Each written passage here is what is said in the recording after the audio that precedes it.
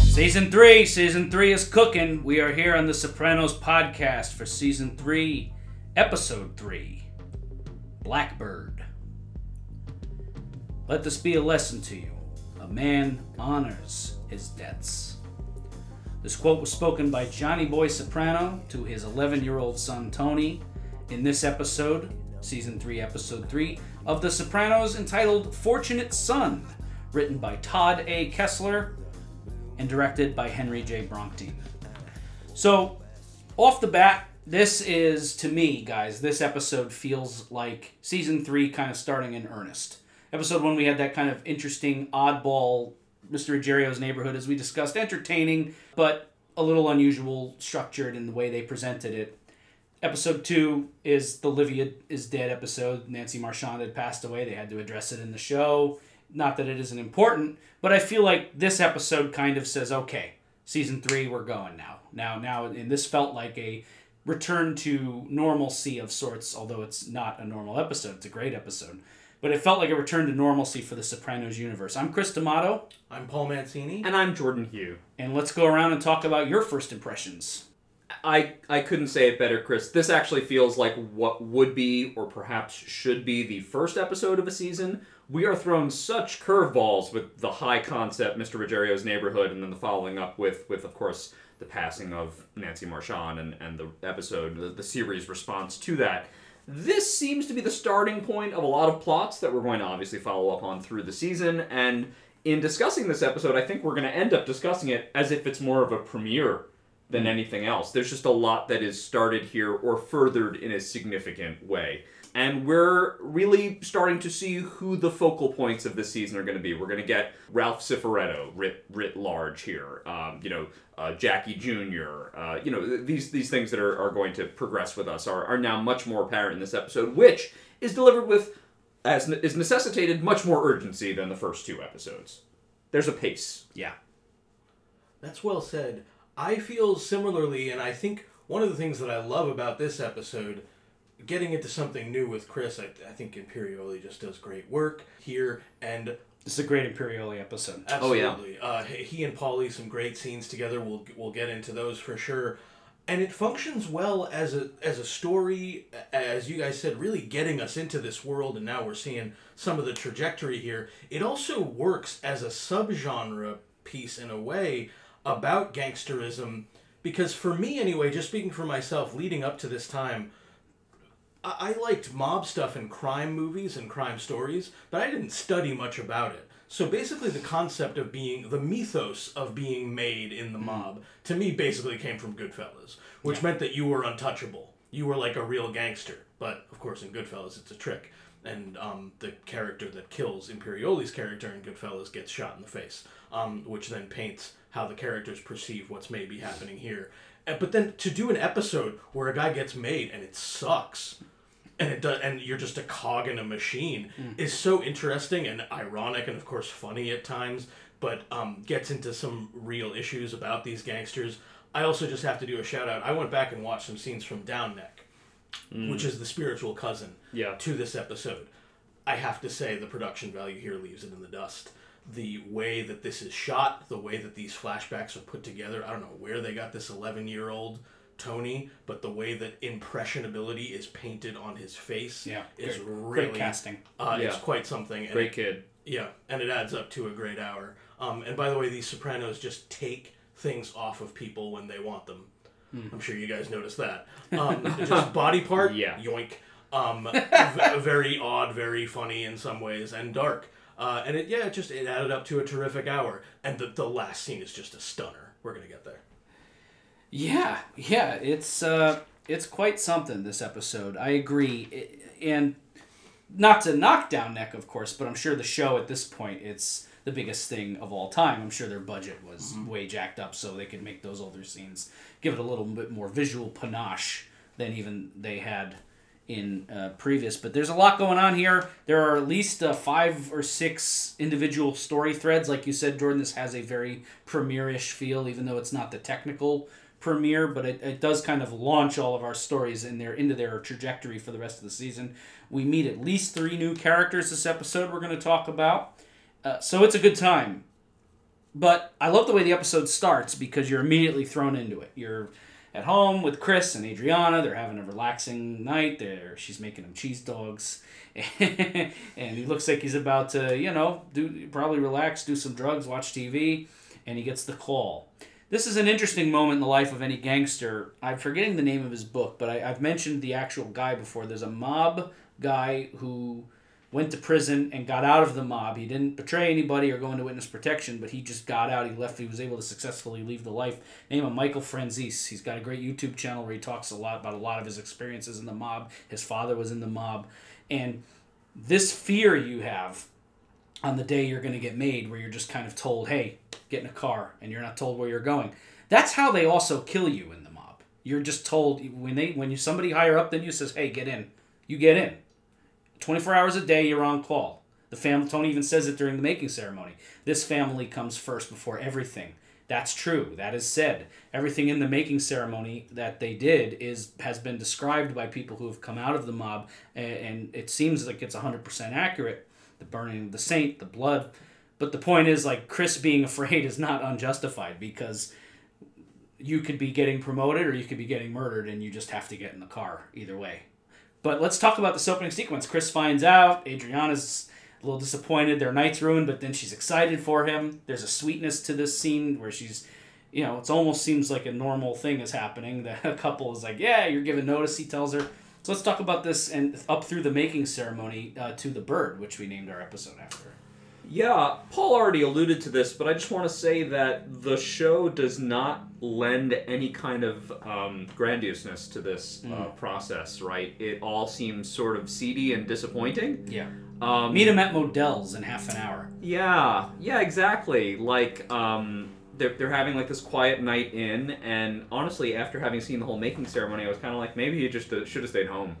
They call him up, get my suit together. Okay, great. He looks nice. They meet in an ugly parking lot. Go sit in front, and you're like, oh shit, is something going to happen here? And it's impossible to divorce Michael Imperioli from Goodfellas Association, right? So there's that already before the viewer. Yeah, it's baked in. Yeah, they get to the making ceremony, which happens in this ugly basement, right? It's not even a private ceremony because someone else is being made at the same time who we don't know. Some other fucking mook. This is a character. He is credited as Eugene Pontecorvo. This is a new character for the show. Up to this point, we've not been introduced to him. Yeah. Bacala, as far as the viewer's concerned, it's just some other tall guy. Yeah. Bacala is futzing with the lights, to stupid effect. Finish up over there. Yeah, right. I wrote down in my notes that Tony is uttering these very important words. It might be the most important words that Christopher will ever hear in his life.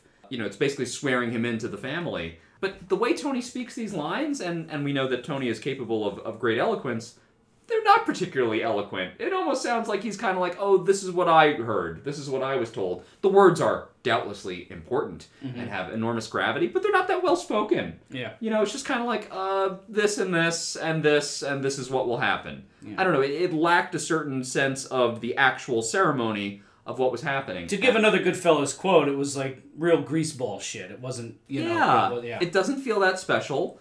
And then, let's address the fact that Chris is not even in the moment. He's having a hard time being present because there's the creepiest fucking looking bird ever. Yeah. This blackbird tapping on the window, the bird of ill omen, right, that is knocking on the glass. And then in the back of your mind, maybe you're watching this scene and you're thinking, okay, this is a nasty place, but maybe they'll go someplace nice after to celebrate this. No, there's just two naked women just kind of grinding on each other, and there's food just right around, and it's just gross. The whole thing is just Tony's gross. Standing right next to them eating, watching the lesbian show is very funny. Yeah, meat and sexuality. Yeah. Going right into it. I was making cheese dogs for you. I think they just invited two strippers into Vesuvio. Yeah, they closed. Oh, okay. It's hilarious. Yeah, they got the back room at Vesuvio. Yeah, I mean, you guys are right on. The way that this is set up is very deliberate. It is ironic. It is fun. Maybe kind of like the executive game. Instead of glamour, they're going for privacy, of course. But yeah, this basement is seedy. It doesn't look good. The bird is very odd. And something to me does feel like it's tracking something where Christopher, much like he had to make a movie out of his life, needs to make something out of this because so much of the actual experience is fundamentally disappointing. It's not really living up to any kind of grandeur. So then I think he gets distracted by the bird, and it has some context, but as we've said, it's an ill omen. It's not good. And all of a sudden, what he's put all this energy into suddenly has the air sucked out of it for a moment. And then I think a lot of the rest of the episode, as he says, he's chasing it rather than making money. So it all adds up to a very odd, again, like, I think it's a funny, ironic opening in spite of the dark stuff because of the expectation of moving up in the world, and then it's kind of flat. Yeah, there's like many times in The Sopranos, this happens time and time again. They go to Italy, whatever. It's something that's been hyped up, and it does not quite meet expectation. There's a romanticism put on it from the movies or whatever, but ultimately, yeah, it's a dingy basement. Could be like, somebody's aunt's basement, So what's up with the Blackbird? Well... Or I guess it's a crow. I don't really know. Certainly not a good omen. I was taught, and they mentioned this in the episode, when a bird flies into your house, that is an ill omen. Adriana tells him that. And she actually says that exactly. She says it's an omen of death. My grandparents used to say that. I remember that. I don't know if that's just an Italian thing, by the way. I think that might be like a whole European thing. I think that's a multicultural thing. The bird seems to be tapping on the glass to almost get Chris's attention, and it's not behaving in any normal way, right? The bird is not trying to eat a worm. It's not trying to, it's not doing anything even bird-like. And it's enough to distract Chris, and he's looking at it beyond the glass, and then it's just simply gone. What I think disturbed me most about the bird, other than that it's really ugly, it's a fucked up looking bird, is that it's almost like, did I read this? I don't know if this was an individual reading, like, get out of there. Tap, tap, tap on the glass, get out of there. Yeah. Right? That's how it felt to me. It does feel that way. It's absolutely Chris's perspective. It could have just been my experience of this isolated watch. I've watched this episode more than once in my life. Yeah. My reading was, I mean, certainly a blackbird is, in just very basic folklore, it seems like an omen of death. Mm-hmm. But my reading of it was, honestly, this doesn't mean anything. Okay. It's a bird, but also... Well, but that's not... I want not to clarify for you, you're a very eloquent and intelligent human being, but I think you mean, doesn't mean anything in the larger sense. It means something to Chris. It means something to Chris because Chris needs to make something of his life in his own mind. Right. And this imagery lends itself to that, even if it's an omen of death. I think I wrote this down. I'm usually not on Adriana's side when it comes to interpretation. But it's a coincidence. Let it go. You gotta. Because another thing that Chris realizes in this episode is being made doesn't mean that you've now come into this fullness. It actually operationally means you're a bit more aware of how you're a cog in a machine.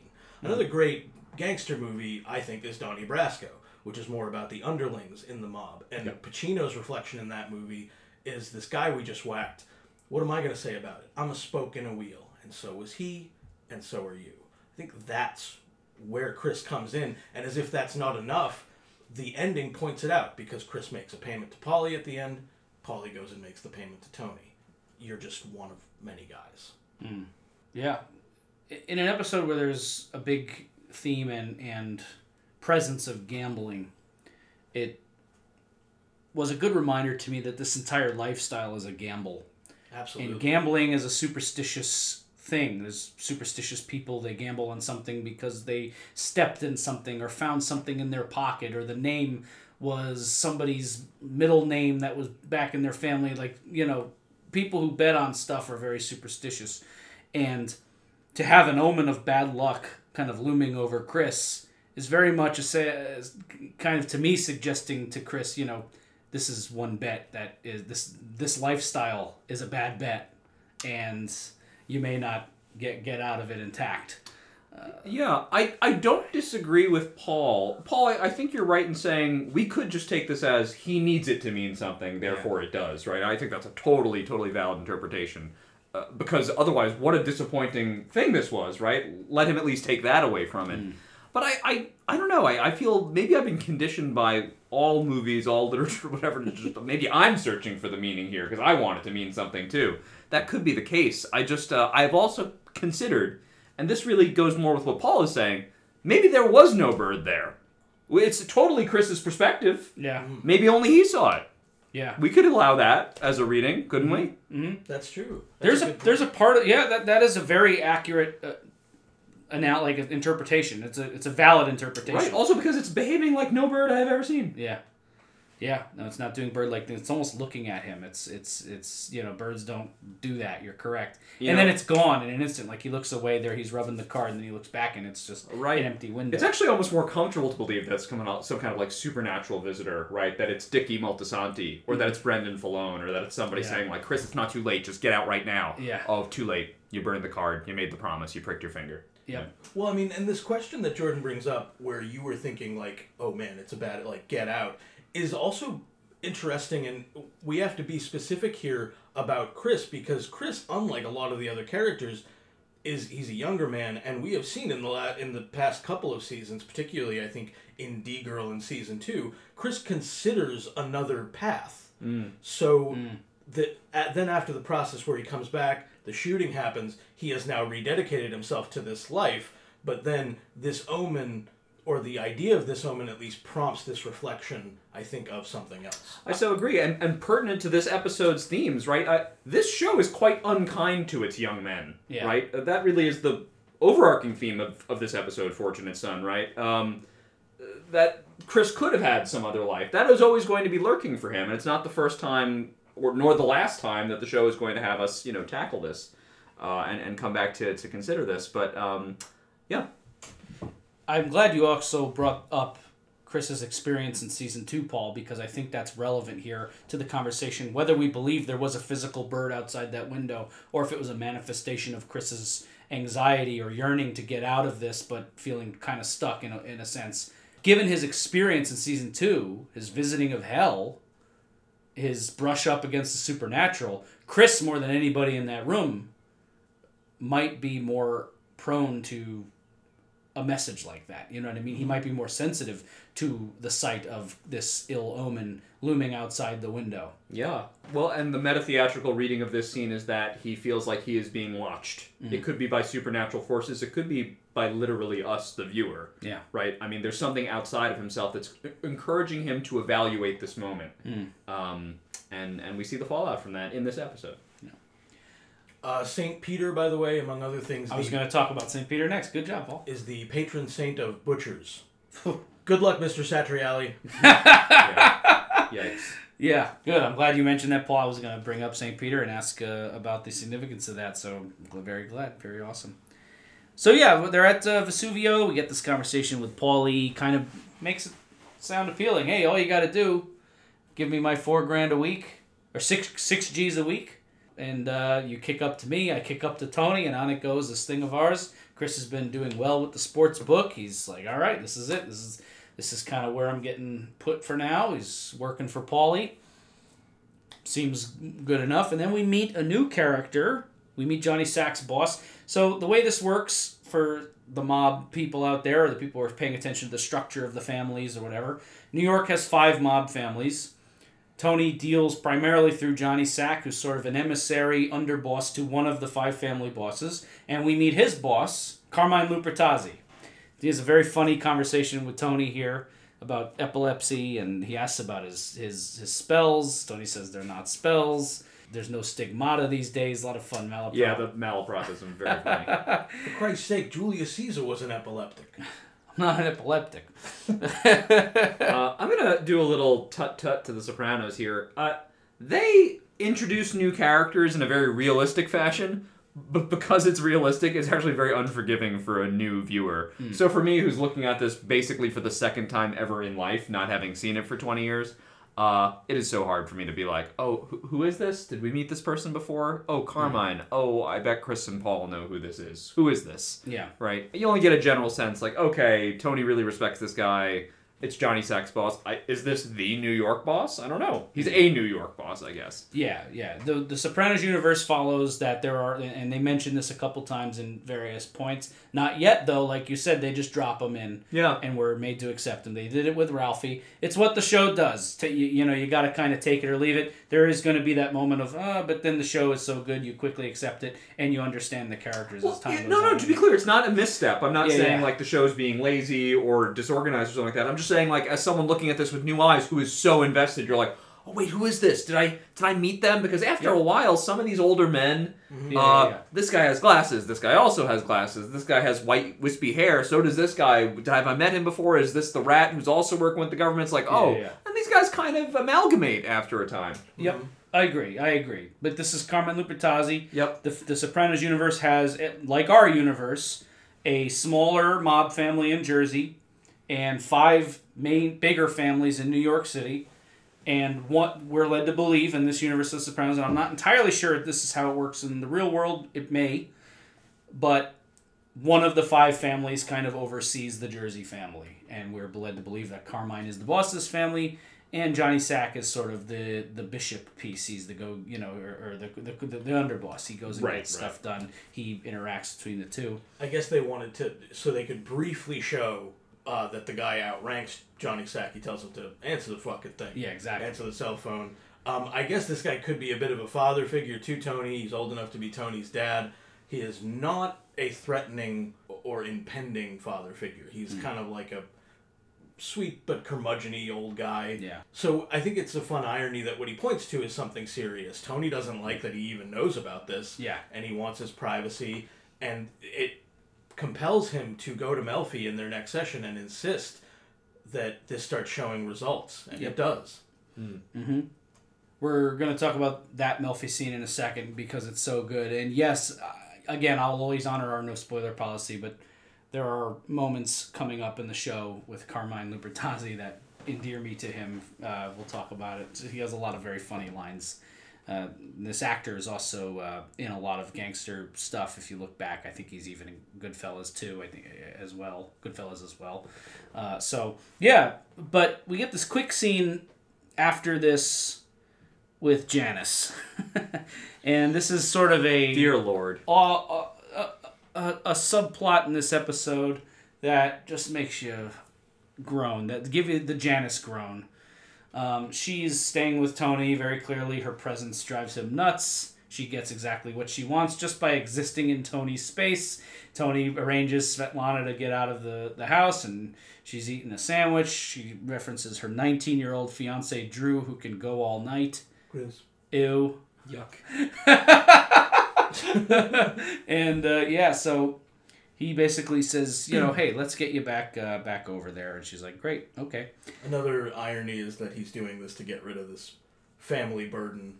Yeah. And indirectly, this will lead to him looking at a lot of family history, because after Janice swipes the leg, he goes over to the house, and that's when he looks at the meat. Yep. It also is classic Janice in that Tony thinks he's getting her out of his hair, and the result is only going to further complicate his life. Very funny stuff. Janice is just so gross and funny. And then we get the Ufa Pizzeria. Another first appearance here. The guy with Chris is a new character named Benny Fazio. We've not been introduced to him, but he's going to be sticking around for a little bit. Played by Max Casella, who I know best from Newsies, the musical. He played Racetrack when he was a kid. Mm-hmm. Yeah. That was exciting. I like Max Casella. He's one of these faces that just pops up here and there on TV and in movies and things like that. He's a funny kid. Well, adult man now, but funny kid. Yeah. So he's with Chris, and he's a character that we're going to see more of as time goes on. But so, yeah, 3 new characters dropped on us. 2 of them we didn't even really hear speak all that much. Eugene Pontecorvo, who's the guy being made with Chris. Benny Fazio, who's with Chris. And Carmine Lupertazzi. So they're dropping in new characters, as is normal when you start a new season. You expand the world of the show a little bit. And we have Dino in this scene as well. Is he new? Jackie Jr.'s friend Dino. Okay, yes. Right. So another just the new Brennan Fallone. Yeah, the new putz that's kicking around with Jackie Jr. Right. I wrote the line, speaking of zeros with shoes, here's Jackie and Dino. They Greek, everyone's happy for Chris's it's like sort of this Chris going to the old neighborhood, and everyone's like, hey, congrats, he's He's got his button. So the world knows about it. Chris is a made man.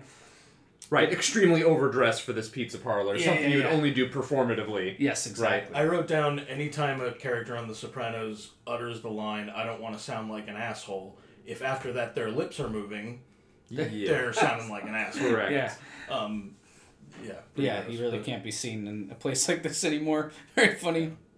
Overshadowed by what a fucking little shitbag Jackie Jr. is. Yeah. So when I do my notes, the first thing I try to figure out is I write down like A, B, C, D, E, however many plots there are. And for this thing, I just wrote Jackie Jr. is a dick. That's the plot. He's just, you don't like him. He's the very definition of like everything that Tony and the guys like don't like about the younger generation, but he's also in a different situation than some of the other younger characters in that he's riding the line. He's at Rutgers, he's not at Rutgers, he's dropping out, he's in. This is why he's actually more interesting than the others we've seen of this type, right? Fucking Chip and Dale from last season, Matt and I already forget the other Matt and Sean. Matt and Sean, thank you. Or Brendan Falone, right? Jackie is actually, to me, even in this early iteration of him, is more like a Christopher. Yeah. Right? Where, he's annoying. He's an absolute dick in this scene. He's an asshole, disrespectful. We'll get much more of him very soon. But also it's like, he has the Rutgers angle, right? We know that he is, obviously Jackie's son, so friends of the family. It's like, it kind of puts the question out there, underneath these scenes, can this young man be redeemed? Yeah. Right? And watching this as an older viewer, right, who works with kids, I'm kind of like, okay, you know what? Kids, to some extent, they're supposed to be assholes. Yeah. Right? I'm sorry for kids that are listening, kids are supposed to be stupid. Yeah. They're supposed to make some mistakes. They need someone who's going to sit them down and be like, you're fucking up. Yeah. Let me tell you how you're fucking up, and let's see if you can fix it. So the challenge is out there. Can someone fix Jackie Jr.? I agree wholeheartedly, and I had an asshole phase as a kid as well. There was a summer theater camp I did for many years, and the first year, nobody really liked me. I was obnoxious. I had like a friend or two, but I was like kind of obnoxious. The older kids in the camp were like, "What the fuck is this kid?" Yeah. And I just rubbed people the wrong way. And then I don't know. I did a lot of growing up. 2 summers later, everyone was like, "Dude, you've come a long way. Kids are dicks. Kids are dicks." I did things as kids I think about now. Throwing snowballs at cars, which is a very dangerous thing to do. Like, you do dumb, stupid, dangerous shit as a kid. And either you're going to come around to it yourself, which is rare, by the way, or an older kid or an adult is going to come into your life, they're going to put things in a way you understand, and it's going to change you. Mm-hmm. And that's what you hope for. This is so important, the points you guys are making, because, the title of the episode is Fortunate Son. We're dealing with either biological sons or sons in spirit, like taking someone under your wing, that sort of thing. And Jackie Jr. mentions it right up front. His actual father had passed away, and the guy who had taken him under his wing was Richie Aprile. Yeah. So we see, so now he has seemingly very little to no guidance, and the guidance he had before was not good. And now we're getting into this weird phase where the guidance he's going to get, though it might, in fact, be the right advice, is coming from the wrong place. It's Tony Soprano saying, you don't want any part of this, even though I represent, like, what you're going after. Yeah. In a weird way, Johnny Soprano's advice was more consistent, because it was like, come along with me. It's troubling in a way to watch, even though I do think it's funny how the kid can be a dick. Because I feel weird about where, as Jordan said, it's not kind to young men, where a lot of the young men in this show are going. Mm-hmm. Mm-hmm. Well, let's just hope he learns his lesson and never disrespects the pizza parlor again. I love that line. Don't disrespect the pizza parlor. It's just a funny, ridiculous line. Like 3 seconds later, I can't be seen in a place like this. Christopher, not much better in this scene, but again, he's 2 seconds older than Jackie, so whatever. Also, great name of a pizza place. I actually normally I'm good with my North Jersey locations. I actually don't know if that is actually called the Ufa Pizza Restaurant. I hope it is. But if it is, I want to go there. Great. I want to go get a slice of the Ufa. Fuck yeah. So then we get to this therapy scene that you referenced earlier. Tony basically sits down. I love this scene because, especially coming off of season 2, where there are scenes had no direction. They were both straying and lost, and they weren't even together for half of it. They're both very direct with each other here. Yeah. They're back on track. Tony's like, this has got to show results or end. Melfi fucking answers him directly. Here's what's going on. Here's how to treat it. Very cool. I like this start. Enough fucking around is the quote I wrote about this scene. Yeah. He expresses, forgive me, audience. He says, my daughter brought home a black. Melfi lets that go for the sake of Tony's words. Yes. Melfi lets that go for the sake of the larger issue here at this point. He talks about what happened when he passed out after the Noah incident that was very ugly and terrible. Every time he describes this scene, which happened at the beginning of the last episode, it gets worse. Yeah. It becomes more of a catastrophe in his mind. Yeah. It's like that they they were like snuggling on the couch together. Yeah. He never saw them on the couch together. Yeah. But it keeps getting worse because when he's imagining it. He's doing the Livia thing in his mind. It keeps getting more and more of a horrible show. Dare I say it's a big fucking opera brought on by repressed rage? Yeah. At the end of the last season, I think it was almost like a throwaway line. Melfi talked about like how the racist attacks on Indian food are just a distraction. I'm not letting Tony off the hook for like calling the kid buckwheat or whatever. And the Uncle Ben imagery, isn't this just actually a distraction? Actually, what the trigger, if you will, we're going to get to is the meat. Yeah. Which is going to become the therapeutic focus. Yep. So Tony speaks frankly. Melfi's ready to commit. You panic attack disorder. We're going to treat it this way. She gets him talking. He elicits the trigger. We're on the cusp of something. I, as an audience member watching this the first time, I was very intrigued by this. Ooh, what is she onto here? And then Tony gets the call. It's his busy season. We're going to hear that quote several times this episode when Tony gets pulled away from something. And then when he comes back, they lost the momentum. There's some disappointment here. Yeah.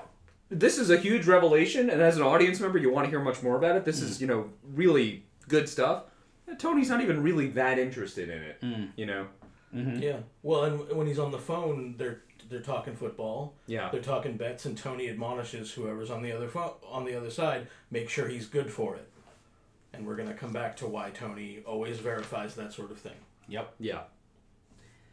So then we get Casa Soprano. We got a nice long sequence at Casa Soprano dinner scene. I mean, at this point in the show, the writers must know these characters so well. These actors, these dinner scenes must like write themselves. You just put all these people in a room and the amazing shit that comes out.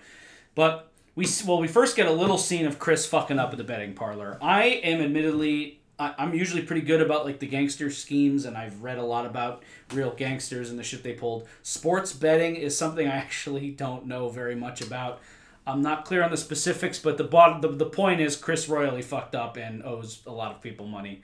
Right. So I know a bit. I actually think it's just simply that there's no angle on the sports betting. It's just that it's illegal. Right. So they just... And he Do you mean in terms of like a spread? I don't understand how sports betting really works. I've never done it. I'm not a huge sports fan. I like baseball. Right. But I'm not a huge sports fan myself, so I just don't understand. I don't even know necessarily what they mean by a spread. The folks that are betting on these games are not just betting on who will win or who will lose. Yeah, that's too simple a bet. They're betting on the spread of points between the two teams. Yeah. Between if you win and then you lose, you look at the two scores at the end, and then you look at those scores in each quarter of the game or each half of the game, depending on what you're sort of betting on. Obviously, as we see in like movies like Casino and other big mob things, right? The folks that are running these sports betting parlors, the house always wins, right? They have little ins and outs, and they know they're betting on these games themselves as well. So there is money flowing back and forth, and you're hoping that your money, is spread across enough of these games that you're not too exposed into one game that might go poorly for you. But Chris has not found the rhythm yet. Mm-hmm. Or perhaps he had the rhythm previously and the Blackbird has fucked him up. Yeah. Johnny Boy in the flashback says to Tony, another important quote, "You should never gamble." Says it twice. But as you said, Chris, isn't this whole life a gamble? And as Jordan pointed out, that we're also placing bets. We're placing bets on how this is going to operate so that we can actualize this idea that the house always wins. We can come out on top. But yeah, it is a gamble, as we say. Chris learns this harsh lesson, even though Paulie isn't running a school. And The other thing I just want to say briefly, I loved in the overall the imagery, how football and betting operated as a kind of religion or ritual in this world. Not only that AJ is playing it, but that they watch it, they call it their busy season, literally, like as if they work at Macy's during Christmas. Right, yeah. I love that sort of thing. And it just, it added so much character. It added so much vibrancy to the episode. So I was just delighted with it. I agree. So Tony's asking Chris over the grill full of meat. No coincidence, that's kind of what we cut to right after the Melfi scene about meat. AJ comes out, Mom's waiting for the meat. Yep, exactly. Mm-hmm. And, they're talking about to turn that one link there. Ralphie swears in front of AJ, so we see Ralphie at the homestead. And Ralphie still, I always will comment on costumes. Boy, this guy's always very suspiciously nicely dressed. Yes. Right? What is that? I don't know. I'll keep commenting on it because it only gets worse. But yeah. Good. No, wardrobe's important, man. It's Well, it's just like, what are you trying to say about yourself, right? Mm-hmm. The expression is clothes make the man. What kind of man is being made of Ralph Cifaretto, Mm-hmm. Chris says he had a light setback, nothing to worry about. Tony seems kind of amused. It's a very father-son kind of thing. Son's starting out the new job, and Tony's asking how it's going, and he's had his knocks a little bit. Tony tells Chris to watch out for Jackie. Make sure, Tony doesn't want him involved in this shit. He promised his dad. We find out that Ralphie and Rosalie April are a thing. They're dating, and they're here at the Sunday dinner together. Jackie's running late. They're talking about how disrespectful it is. One of my favorite, they slipped this one in on you, but Rosalie tells everyone, Ralph had to drop out of school to take care of his sisters. And Carmela's mother says, you'd never know it. She rules. Yeah, just very funny. So AJ, any hotties, the cheerleaders? Yeah, there's no cheerleaders in freshman ball. What a little dick. Yeah, I know. She excuse the shit out of her for asking. Yeah. The dinner scene is great actually here because, I know it's not a Robin Green Mitchell Burgess credit, but I'm sure they worked on it. It stitches together a lot of different stuff happening in this episode. Yes. And it does it really well. There's a lot of laughs here. Of course, Chris struggling. We get that Ralphie's a pig, albeit well-dressed one. Yep. The stuff with Adriana and AJ not being able to deal with anybody's projection of what's going on. Yep. Onto him. Meadow is still icing Tony out. The whole Jackie's being a prick. The whole thing. Carmela mentioned something about Tony being outside, and she says burning a cross. So clearly she's gained a little bit more information since we last saw her. Yes. And AJ's funny. He's bored. Everyone's here. It's really boring. Jackie calls in. He's very rude to Rosalie, a character we love. So fuck him. He just says fuck it. Doesn't show up. Chris brings Paulie 4Gs in the back of Satrial's. 4Gs, it's not a bad. If someone hands me an envelope of 4Gs, I'm pretty happy about it, but it's not acceptable. I'm not. The minimum was $6. Six grand minimum, 10%. And I love that line where he tells them, $6,000 that could be a lot or a little. That depends on you. Right. And Paulie doesn't cut him slack. He does in a sense. He's like, I'm going to give you a couple days. It's going to cost you another $2,000 as a reminder not to fuck it up. I thought fair. Oh, actually. I agree. And that's as fair as it gets in this lifestyle. Yeah. He could have slapped the shit out of him, and on the merits, this business is not forgiving of mistakes or what Davey Scatino in the second season called stutter steps. Mm-hmm. The other intriguing factor for me here is the following: Chris comes in and Paulie is sleeping on a cot. Yeah, and then goes up and has a toothbrush at the place. I guess Mr. Satriali stopped asking questions about people hanging out there when, they cut off his pinky finger. Yeah. But the other, Tony said in that opening with the making ceremony, this life comes before your wife and your children and your mother and your father. Other than the business, Paulie has what? Nothing. Yeah, this is Paulie's life. This is the life. So, of course, it's a bit easier for Paulie. He's meeting, this is the life, and that's all he's known. And he's settled into it. So I thought that was a good juxtaposition with Chris, whose attention is, by many things, pulled in different directions. Well said. Then we get this interesting scene. Tony has that sit-down moment with Jackie. He invites him to lunch. at Vesuvio. Jackie's wearing this fucking asshole pair of sunglasses that then perches on his hair. I love this moment because Tony tells him lose the glasses. This is a little like kind of inside Sopranos thing. There's one character on The Sopranos allowed to wear sunglasses. Do we know who that person is off the top of your heads? Tony? Christopher. Christopher has worn sunglasses at many points in the series, and he's the only one. David Chase and the showrunners were like, he can wear sunglasses. Don't know why. Maybe it's just an aesthetic thing or whatever.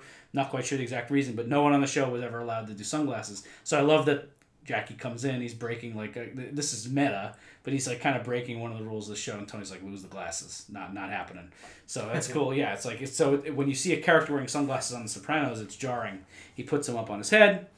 Tony's eating this delicious linguine with clams. He's wearing a suit. He's presenting. He's kind of peacocking. He's I'm the daddy. I'm the boss. He's mad at Jackie late again for this lunch meeting, being very disrespectful.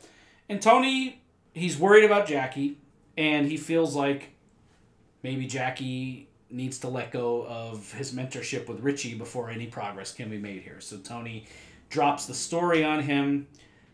Your Uncle Richie was a rat.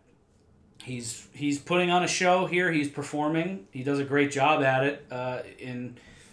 Jackie's probably very much concerned with reputation and what everybody thinks. And when Tony says to him, he's like, ask anybody.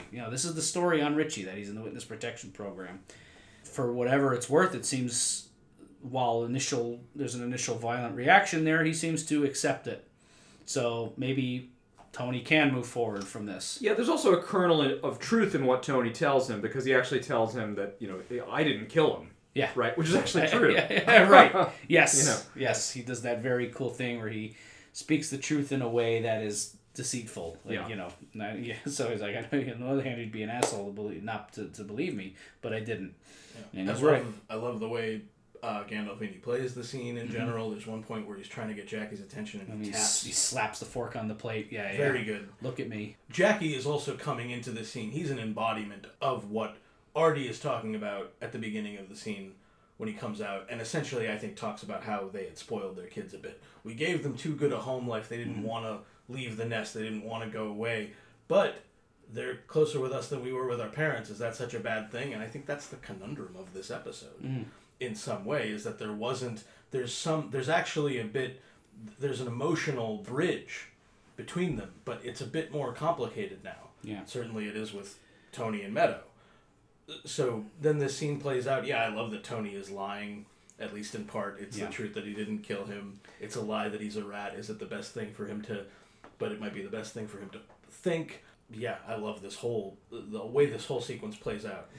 This is more of just my personal opinion, but I wish Tony had the ability in this moment to guide him away from being a doctor, even though he doesn't want him to be in the gangster lifestyle. I also don't think he's, from what I know of him, fit to be a doctor either. Right. And he's like, it's hard, I don't want to do it. I think Tony might have more long-term success with Jackie had he said, hey, listen, what do you want to do then? Like, let's figure something else out for you. But it's kind of like he just sticks to the old, this isn't what your dad wanted, and, he's kind of playing up the negative. It's sort of like, well, you're not doing this. So go back to Rutgers. Right. Well, Jackie Jr. is a project, and it's like, who's going to take this project on, if anyone? Unfortunately, up to now, it's been Richie, which, good lord. Right? Tony kind of has his hands full. I mean, he's the boss of the family. He has to raise his own son. Christopher is his surrogate son. He already has enough young men kind of attached onto him that need him for guidance. And as we know, because we know Tony intimately, he's not in a position to be really guiding anyone very well either. Yeah. Right? So unfortunately, Jackie's going to end up in the hands of Ralph Cifaretto, as we'll soon see. And obviously no spoilers, but those are not good hands. Yeah. Yep. We bring back a character in the next scene from Season 1, Episode 4, Meadowlands. Tony is watching football with Mr. Piacosta. AJ almost had the kind of baseball field fight. Though I didn't see Jeremy on the field. They never showed Jeremy. Okay. I guess we have to assume he's playing. Yes, otherwise why would Mr. Piacosta be there? Right, well, Jeremy is in the first episode of the season, Mr. Ruggiero's neighborhood. Oh, that's right. And Piacosta, with the jersey. The football jersey, that's right. What first intrigued You're right. AJ join the football team. Yeah, so they seem to have made nice, and this is a fun scene. I like the way they did it. Tony, they're just yakking about football, but I love how fired up Tony is. He mentions in one of the previous seasons, somebody's like, "Look at you, Tony, we're girls soccer." And he's like, "What do you want? My only son's a couch potato." Tony loves AJ playing football. This is great. He's cheering. He's happy. He's rooting AJ get in there. AJ makes this great play. He catches this fumble. They slow the action down. You're wondering, oh my God, was he hurt? Was something? No, he made the big play. And they cheer, and it's great. And Tony's so excited. He's got his arm around him. He's talking football strategy with him. He wants him to throw his Nintendo out the window, go out for a couple of dogs. He wants to reward him with meat. Yeah, exactly. Yes. Exactly. Yep. Meat is all over this episode. And a little touch, and then I want to just go back and talk about this football thing for a second, but little touch that this show, again, it's all about the little touches that make something good great. They go out for dogs after his football game, and in the next scene we see Tony, he's walking in the back of the Bing, he's got a mustard stain on his shirt. Come on, that's great. That's attention to detail. But yeah, that's something I would spill the moutarde, because I always like a little moutarde on the old. If I have any kind of shirt that is light colored, it's over. I can't even eat that day, or it's done. I can't keep light colored clothing. But yeah, thoughts on AJ as a football player and how it lights up Tony and how he seems, for the first time, this is one of the first few times we see Tony really into something that AJ's doing. And the other reason I thought of Down Neck was, of course, in part the episode itself, but also one of the memorable parts of our first season, I thought, was when we recorded Down Neck and Jordan talked about AJ as a gray kid. Mm-hmm. And I think AJ has started to fill in some color since then. However, this is still, I think it seems way too much for him. It's pretty clear throughout the episode, if it wasn't clear enough, then the ending will make it absolutely clear, that, again, these people projecting these ideas onto him is something that's too much. Yeah. Jackie Jr. is having a hard time figuring out his path in life. Other folks see him as the heir apparent, right? What is the future of this guy? Tony doesn't want him to be part of the life, right? Tony says, I don't want that for my own son. I don't want AJ to be part of the life either. He says this to Jackie Jr. Yeah. We see him at the football game, and it turns out AJ is actually doing quite well. He makes a valuable, play in the game, ends up, I think, winning the game. Tony wants to celebrate with him. He is emerging from, as Paul says, from his grayness, right? This could be something special for AJ, whereby he could use it as the fulcrum by which to define himself, finally. And I can only feel sad because I'm looking at AJ. If I were to just look at Tony, I'd be like, this is great. Yeah. Wow, AJ's finding himself. But I'm looking at AJ, and this kid's not happy. He does not feel triumphant. He seems lost. Mm-hmm. I think he is starting to realize that he does not know his track, his place, his path, as to how it also relates to his place in the family and his father. He doesn't know what this future is. Yeah, it's to the point where he gets worrisome. Yeah. To the point where he gets upset when Tony mentions a quote that he very much did say in one of the previous seasons about going to Harvard or West Point. He denies it. He gets a little crabby about it. Well, I think he's actually a little embarrassed, too. Yeah. Because now that he's a little older, he realizes, really smart people go to those schools. Yeah. And that was just something I had said, and I have to backtrack off of that. Bunch of freaks, right? He pulls you out. Yeah. So they have this family dinner. Carmela makes sure that they're all having dinner together when Meadow leaves. Lily and I, watching the episode together, mentioned your talk about graduation being like the last year thing, and that felt very real and connected to that. It's like, no, we're still the family that's going to all get together, and they're trying to maintain some familial normalcy with Meadow being gone. So I like that. I think that's a very real thing. Yeah, it's a nice irony, too. I think that Meadow and AJ, both teenage kids, when they were living together, they sniped at each other. They maybe didn't get along too great. Now Meadow is gone, and any excuse to talk to her on the phone, go see her, hang out with her, especially to get away from all these people who are living out their various ideas on AJ. He wants to go and get away. I love that. Mm-hmm. Yep. Let me get a couple rapid fire scenes right after this dinner scene. Meadow calls. She doesn't want to talk to Tony, and she asks his mom there 3 times. Hands the phone over to AJ. He walks off. This thing with Meadow is starting to frustrate Tony. You can see it on him. And then we get this quick scene. Janice is staying at the house. It's kind of like Svetlana's last night at the house. Janice is staying there. And she approaches her. And to me, because we know who Janice is, obviously manipulative way. She asks about the records and giving the records back, but she presents it in a way that Svetlana might think she's softening up and asking nicely.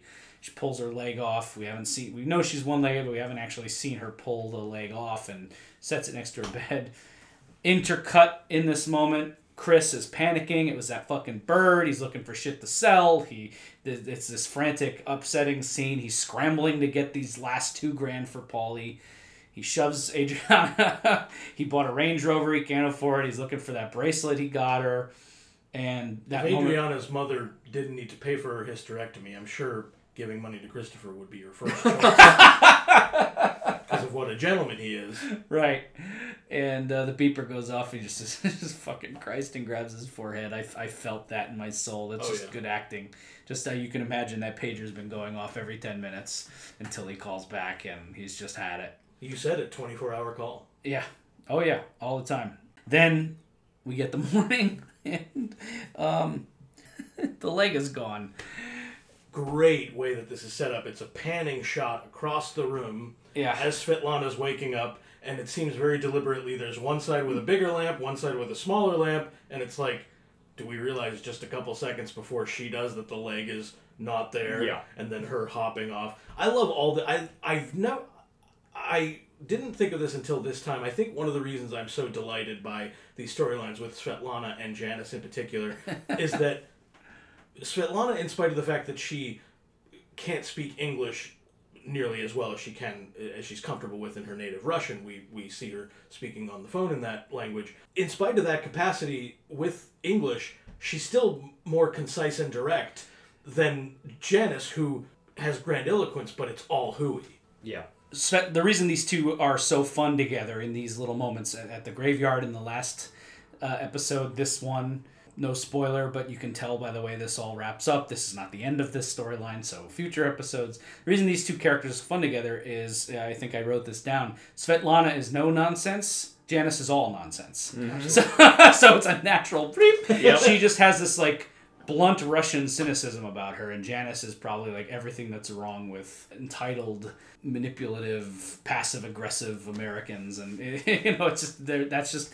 that's built right into it. The actors are really great. These two do such a nice job together. And have you ever paused to think how much these records could possibly actually be worth? It's more that she can't have them, right? Right. That's got to be it. What could these records really be worth? Can she even get $1,000 out of this? I don't think so. I doubt it. No, I mean they'd have to be like in maybe pristine condition, unopened. Right. Yeah. I think if they really were worth something, right? Beyond the fact that maybe Svetlana would just really authentically like to own them, I think she probably would have sold them already herself. Yeah. Right. But she hasn't. She still has them. I don't think they're worth that much. I think it's more just that Janice was told she couldn't have something and she got a couple bucks out of it, right? Yep. The whole family is criminal, but Janice will literally steal the gold fillings out of your teeth. She really will. Yeah. Mm-hmm. Well said. I like that. She will. Hey, church bells. It's a Sopranos podcast tradition at this point. That's right. And things have gotten really bad for Chris. This kind of frantic Chris energy. I mean, he's beating up a drug addict in some back alley for $300. Yeah. That's low. You just got made. This is like the shit he shouldn't be doing now, right? Yeah. But he is, because he's chasing it now. And, whenever a guy starts off by saying, I ain't using, that's probably a good indication that you're dealing with a drug addict. Yep. Svetlana calls Tony over to talk about this leg. She has to use this, Irina's there. She has to use this old piece of shit. Irina. Just when we think we're done with Irina. I know. Yep, nope. She's there. She's speaking to Tony, and I don't see why we can't be friends. That's laughable.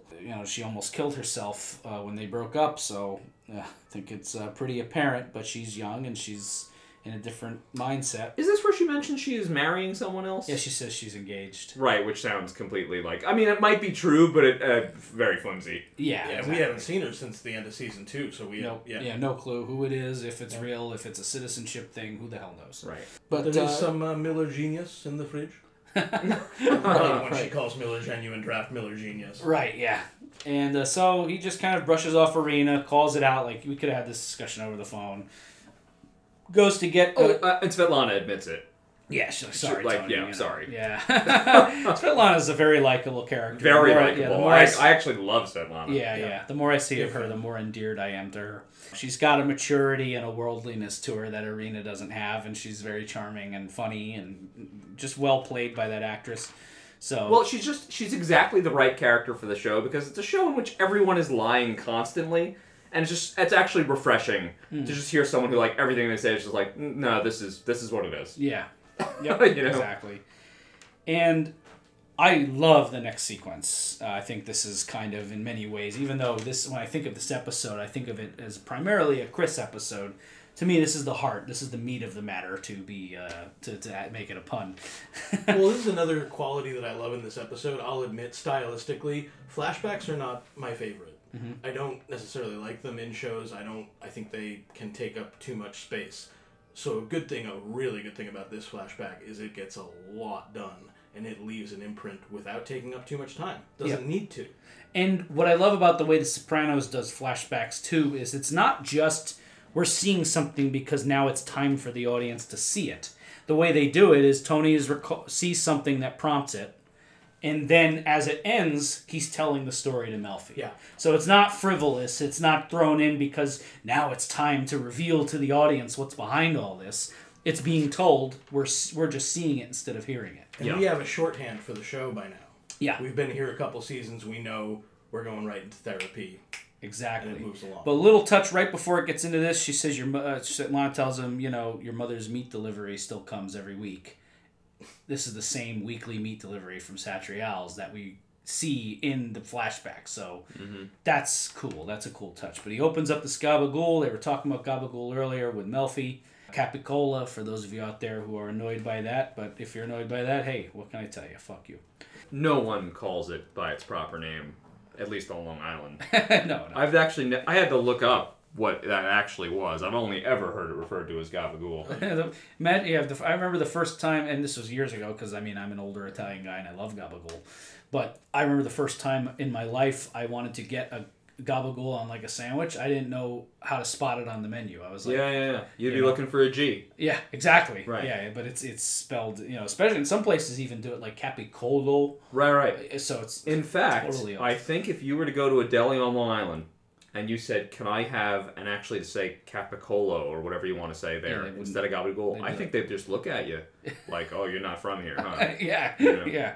Very true. I think it's similar out here in Jersey too. So we get this old man Satriale flashback. These, again, we've talked about this before. These actors playing Johnny Boy and Jr. very good.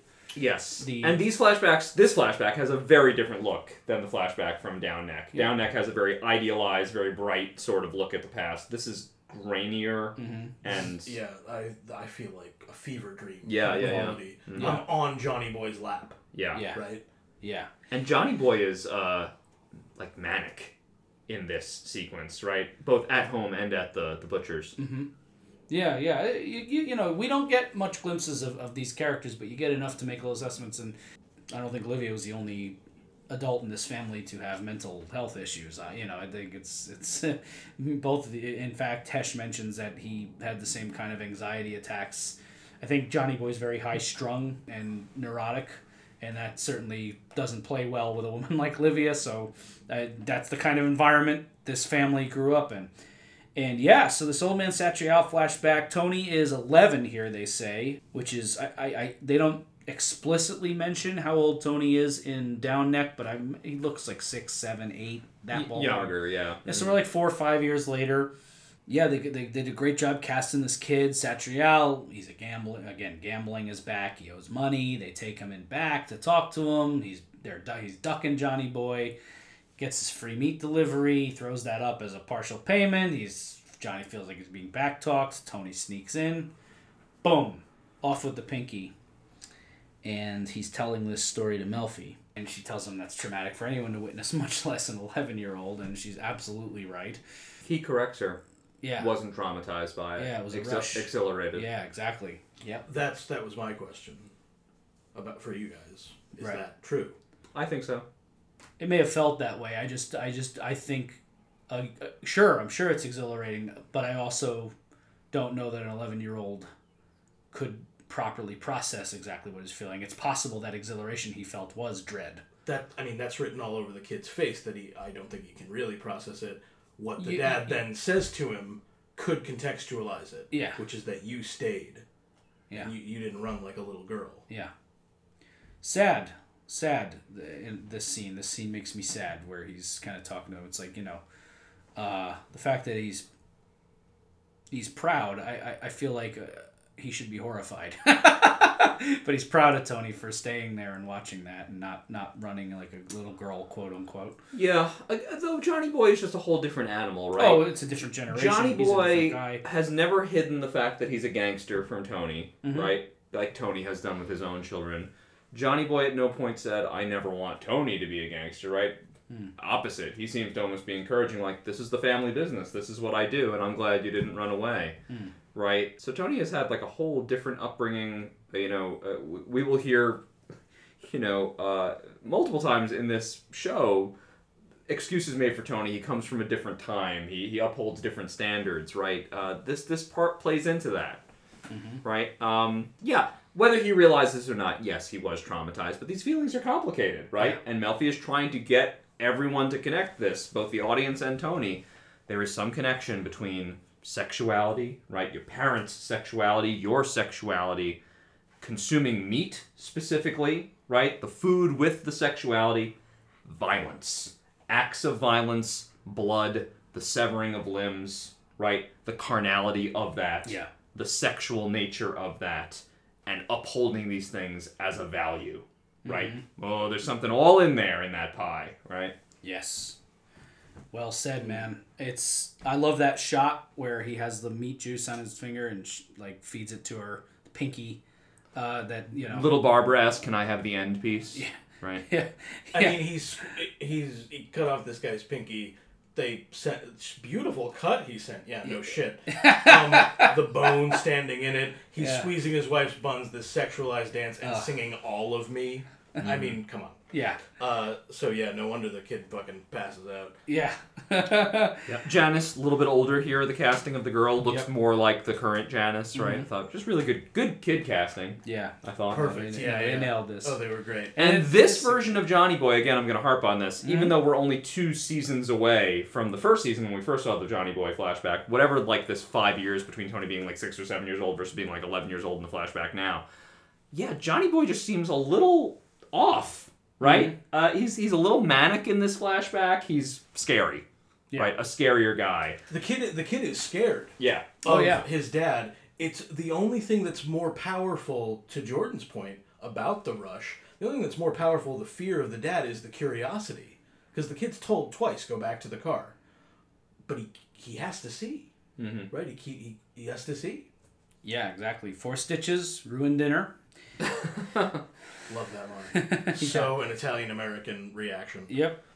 And I wrote here that, and then Melfi kind of talks him through, and Tony's kind of amazed that all this came from a slice of gabagool, and she talks about Proust's Madeleine, and she explains exactly what it is. I like Tony's line, it's played for laughs, but it's, this all sounds very gay.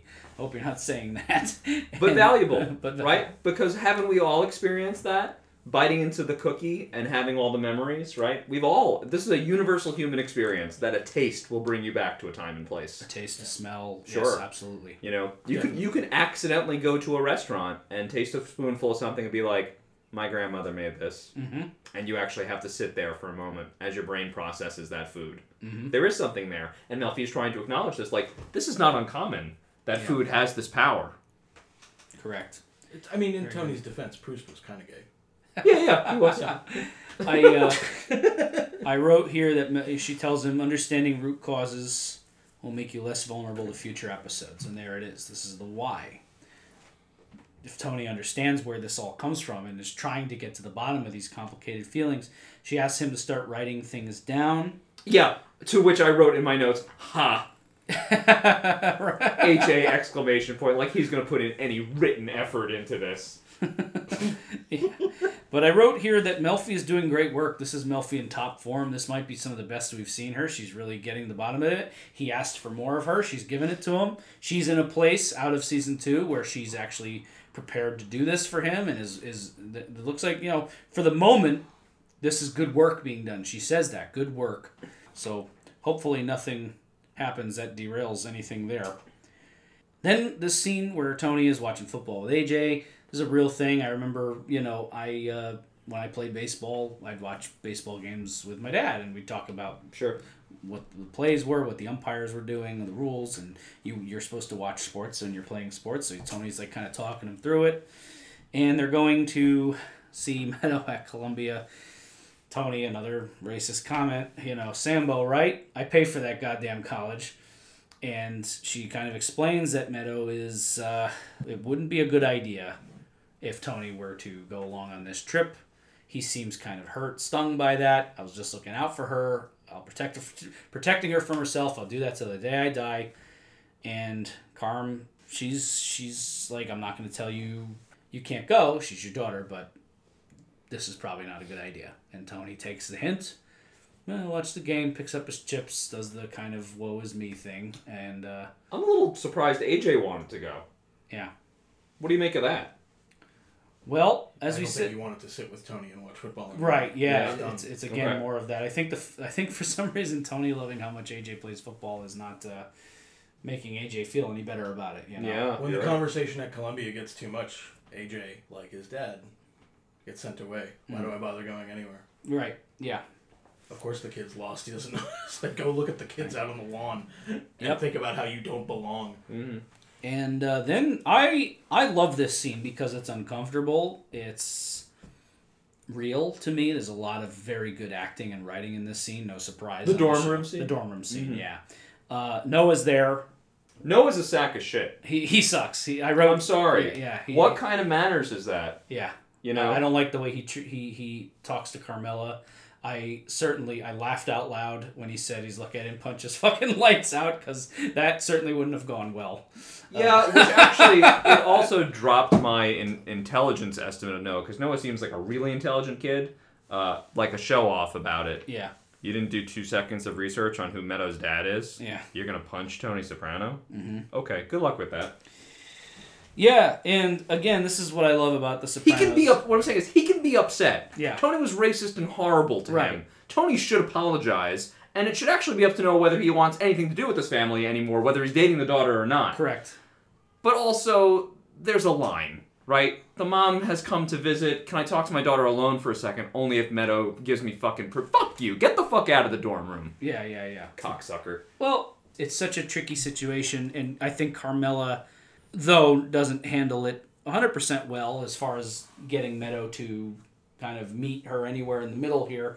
And Carmela kind of wisely bows out at the end and says, you know what, anything I say is just going to fuel this. I think that's the best move for her at that point, given where everything is. But look, Meadow was looking for a big drama here. Sure was. And Noah was unfairly victimized by Tony's attitudes and the things he said. Absolutely. But also, they don't make anything simple here. This is somebody who's not, if he weren't racially attacked by Tony, he would be a completely unsympathetic character. Correct. Yeah. This is why you can't give idealists an inch, because they'll make you do fucking therapy forever about your privilege or whatever it is.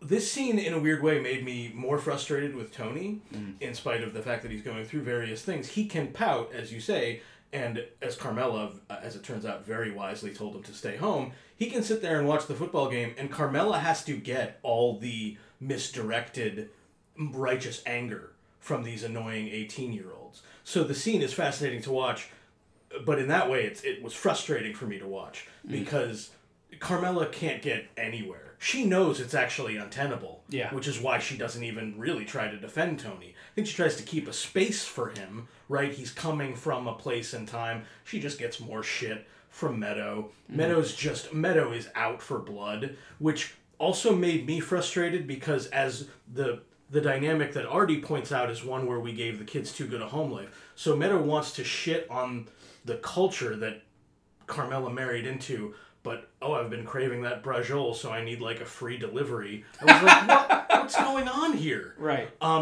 So yeah, I mean, I feel for, in a weird way, I felt most for Carmela, just trying to, what she's actually doing is trying to referee a fight between her husband and her daughter. Yes. It feels much more like trying to referee something between two of her kids. Yeah. There's also a card that Carmela doesn't play in this scene, which is that once Noah is gone, I wonder why she doesn't bring this up. Surely it must have occurred to Meadow at some point.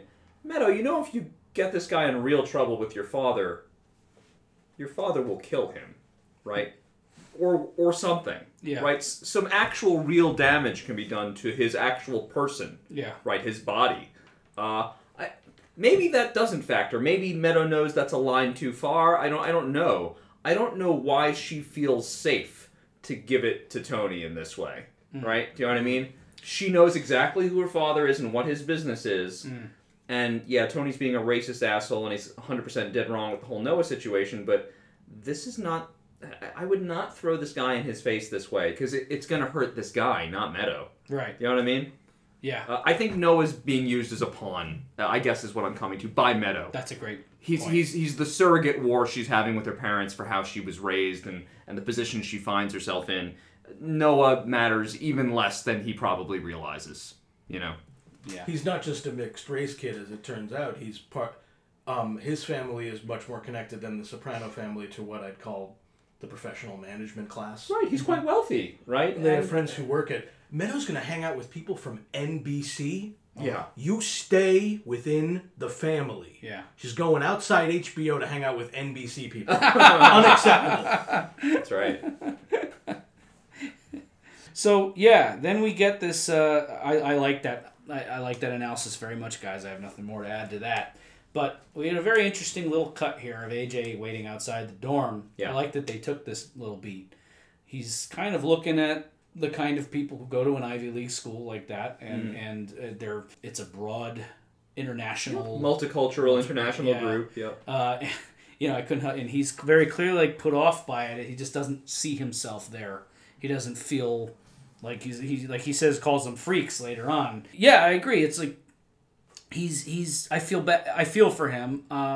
He has, like you said, he's having like a crisis of what is my place? Where is my life going? What am I doing? It's not that this is uncommon to young men his age and what they go through, but he's a young man in extraordinary circumstances, right? He's a young man who's a part of this family. Yeah. And finding his place in this family. And we've talked about this many, many times on this show. The role of the son, being the only son. And that is what this episode is about, right? It's about being a son, about being an heir, finding your way, and how you will bring up the next generation. Mm-hmm. Things are starting to wrap up here. We get this scene where Janice comes back to fully move in, and she does such a shitty, transparent job of faking innocent. We meet the famous Bill. Nice guy. He is a nice guy. Svetlana comes in. I didn't think you'd have the nerve to show your face to me. And Janice is like, what's wrong? What do you mean? Just being such a twat waffle, to use an eloquent phrase. And then she drops this whole, wow, so I said, if you draw some kind of karmic connection between your leg being missing and the records being returned to their proper owner, wow, I can see how you got there. But classic Janice at this point, that this is vintage Janice manipulation, being at the same time, just we talked at length last season about how Janice is very transparent in the way she's manipulative. It's not like she's being manipulative in an effective way, but yet she's still also able to get under people's skin with it too. So it's unbelievable. But Irina offers a warning, if I may say, this cunt is going to be sorry she ever fucked with me. And Janice throws out a last little comment about the locksmith, smugly shuts the door behind her, and that's it for this for now. We'll see what happens, but oh boy. You can only imagine. Then we get this robbery. Chris is really desperate. He goes back to, Jackie, can we do this without Dino? Jackie's like, it's my fucking idea. They rob this benefit concert for Jewel. Jewel is doing a benefit concert. You know this is a benefit concert, right? Is that all there is? I'll blow your head off. They're wearing the Scream masks. A lot of students put it on their cards, so they don't have as much cash, maybe. I don't know. I guess there was a universe where it was possible this robbery went off without a gunshot being given, but all in all, successful robbery. Jackie's nervous. He pisses himself in the car. Chris goes in, robs. A little casting note, by the way, for the observant. The guy handing over the cash who says the line, "You realize you're robbing a benefit concert," is actually Perez Hilton. Oh, okay. Yeah, so take a second look back if you didn't notice that. By the way, I think this is about as far as Jackie's going to get at Rutgers. Yes. That's a great point. And I like how Chris handles it. Don't move this car. Your life will not be worth shit. He gets scared. You worry for a second. Is he panicking? Is he going to hit the gas? But he pisses himself, but he hung in there, which is what he tells Paulie in the next scene. But Chris makes it right. He's exhausted. He's burned out. He got the $2,000 though. That's ultimately what matters. He meets Paulie, hands him his envelope, and Paulie kind of lets him in on the big secret, which is, he says earlier in the episode, all our concerns boil down to one. You just got to kick it upstairs. On it goes this thing of ours, but it's actually much more complicated than he was originally led on. Paulie says, "What'd you think? Welcome to the NFL, rookie." A nice father-son moment. Chris learns the lesson, but he had to compromise himself to do it. He had to compromise his direct order from Tony and get Jackie involved because he was just that desperate. There's only so many stoners and drug addicts on the street you can beat up before you take whatever you can get your hands on. Yeah. So, in the end, you got to kick up that envelope. We get the sense that Chris is probably going to be fine in this, but he's off to a rough start here. I love this cut when Paulie and Tony are talking about it in Vesuvio, and Paulie's like, "Yeah, cut him some slack." And Tony's mad. He gives him a call. So the phone's ringing, the beeper's going off, and that shot of Chris just rolling over with all the blankets, sandwiching his head between the pillows is just very funny. Yeah. And when's he gonna grow up? Yeah, right. Cut to AJ on the field. Yeah, AJ is on the field, and he's being praised by the coach. This man may have a great future ahead of him. He may be a leader, and passes out. What do we make of this? Not a good feeling. I'll tell you that. It doesn't feel good. Certainly not. It's a stunning ending. There's, I think, a bit of, I thought, deliberate irony, Livia-esque, that for that moment, a lot of kids would take their helmet off. He has his helmet on, which is a good thing, because his head goes right into the steel of that tackle bot. That's a Livia thing, I think, with the seatbelts. Right. And, yeah, it brings the imagery full circle. It leaves it in a very tense place. There's no, he is just, presumably, had a panic attack, lost consciousness, and they're trying to wake him up. Mm-hmm. And that's it. It cuts out. Great. Dan Hicks and the Hot Licks tune, Where's the Money? Where's the Money? That plays us out. Yep. So, yeah, that's it. That's Fortunate Son in a nutshell. I thought it was a great, not to denigrate the first 2 episodes at all by saying this, but this is kind of a return to form. We're back in it. Season 3 is cooking. Great Chris episode, great AJ episode. You're left feeling kind of uneasy about this. We get this great connection with Meat, but everything is left dangling. Very little resolves here. We're kind of like, this is one that ends you really want the next week to fly by so you can watch the next episode. I know I ended it just dying for the next one, which is an episode 4, Employee of the Month, which we're going to cover next, but, and then you watch that episode and you never want to watch anything else again. But very good, and I don't know. This was a home run for me. It hit all the points I wanted it to hit. Got new characters. Our stories are moving. We're having fun. Any final thoughts on Fortunate Son? Yeah, so the title of the episode's actual title, Fortunate Son, of course, I think probably reminds anybody of the Creedence song, Fortunate Son, which is a song about not being the fortunate son, right? That is what Fortunate Son is about. It ain't me, ain't me. Very ironically, that song is always played on, the 4th of July or Memorial Day, but, it's the least patriotic song that you could possibly think of, right? Because it talks about the great inequity in America and privilege of birth and things like that. But that is what this episode deals with. The question is, well, who is the fortunate son of these men? Certainly not Tony, not Jackie Jr., not AJ, not Christopher. So I guess it actually lines up exactly with the Creedence song. None of them are the fortunate sons. So who is? Just an interesting thought. Very. And the only other thing that I could make a connection to, I mean, certainly with Fortunate Son, I make the connection, I guess, to, as you said, the great inequity and questions about patriotism and, I guess, jingoism. Some folks are made to wave the flag. Right. Right? But fortunate also refers to fortune and what these guys are chasing. The bottom line is money. Right? And so... what are you going to do in order to be fortunate? You rob a benefit concert. So some of it is the depths that we go to in this world, and what it really is to be a gangster. Sometimes it's not pretty, as we discussed right from the opening, and what it actually is to be made. A lot of responsibility, and sometimes it just sucks. Sometimes it's the grind, like everything else. I don't know. A lot of important insights in this episode. A lot of dramatic stuff. A lot of good laughs. Well said, gentlemen. And with that, this has been another episode of the Sopranos podcast. I'm Chris D'Amato. I'm Paul Mancini. And I'm Jordan Hugh. And we will be back for Employee of the Month.